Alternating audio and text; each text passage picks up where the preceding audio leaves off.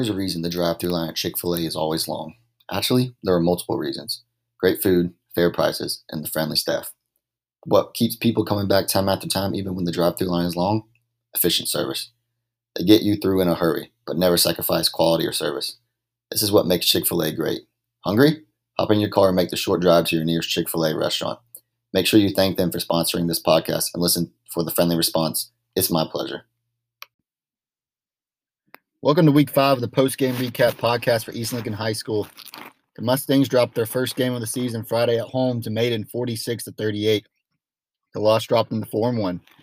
I am Will Thornhill here with East Lincoln head coach Dave Lubowitz. Thanks for taking the time once again this morning, Coach. Hey, Will, thanks for calling, man. Early on in the second quarter, your quarterback Tyler Mazzell threw what I believe was his first interception of the year, which happened to be taken back 60 yards for a Blue Devil touchdown. What can Mazzell learn from that situation there? Yeah, we just came off a timeout. We actually just got done watching that play right now with the kids in film this morning, and I was just talking about, we just got off a timeout. We ran a play that we put in this week, and it didn't hit like we thought we did, so we didn't have to force anything. And, he's young. He's a sophomore, so, we knew he's going to make a mistake here or there. And, that's just kind of what it was. We had a sophomore quarterback who's been doing a lot for us, trying to make something happen. The good thing is he bounced back from that. I think that's the positive thing that we can take from that. Our kids never quit last night, and they kept fighting, and especially him, because I've seen a lot of quarterbacks put their head down after something like that and just kind of give up, and he didn't. So I was proud of him for that. That's good to hear that he kind of bounced back there. But after getting late scores before halftime the last 2 weeks, roles kind of flipped last night as Maiden got one with a little under a minute left to take the 28-17 lead at the break. How big of a momentum swing was that touchdown for them, you think? Yeah, holy cow. And what a catch, too. I don't know if you've seen it yet or not, but, it was between three defenders, thrown in the corner of the end zone, perfectly placed ball, great catch. That'll definitely sap a little bit of your energy out of you. So just kind of like what we did the last couple of weeks to people, they did it to us. That game was exactly what, we kind of thought it was going to be, a high-scoring affair. They had a bunch of athletes. We had a bunch of athletes. The ball just kind of rolled their way a couple more times. Yeah, I did see the video. It was a great catch for sure. But you kind of mentioned their offense got some quick players.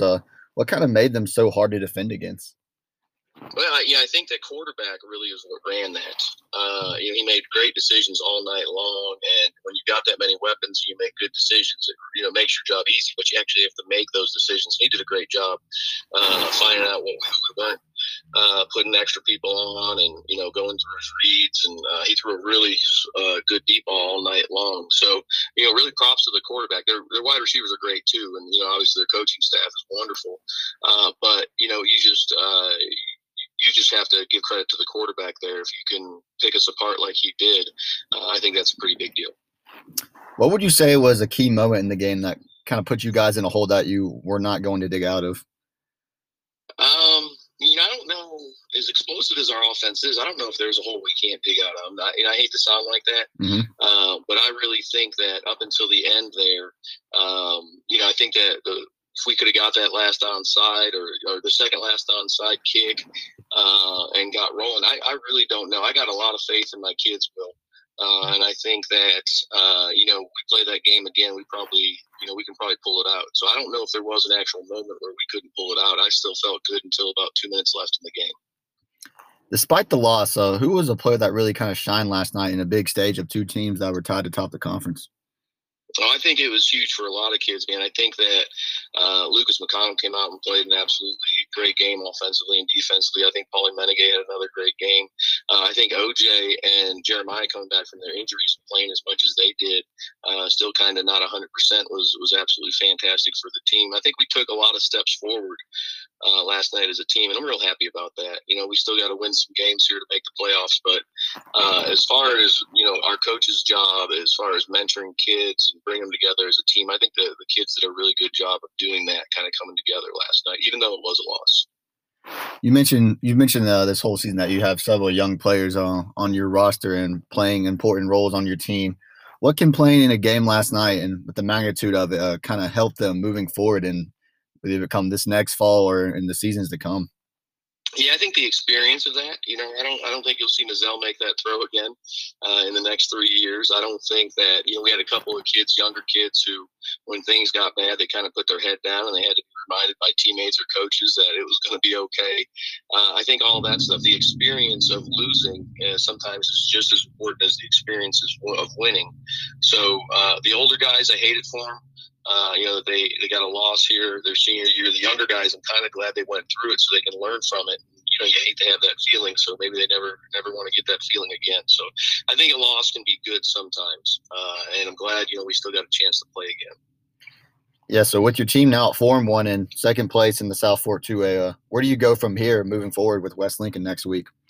This is a big one with West. So they are 3-2, and we are 3-1. This is their last conference game. So if they beat us, they make the playoffs essentially. If we beat them, we make the playoffs essentially without the Newton Conover game going on. Just worry about next week. So we've really got to win this one. We got to bear down this week and get this win, or it might be the end of our playoff hopes. So it's a pretty big week for us. Yeah, so I'm sure you and your coaching staff are excited to see how your players respond after actually getting their first really adversity of the season after the loss.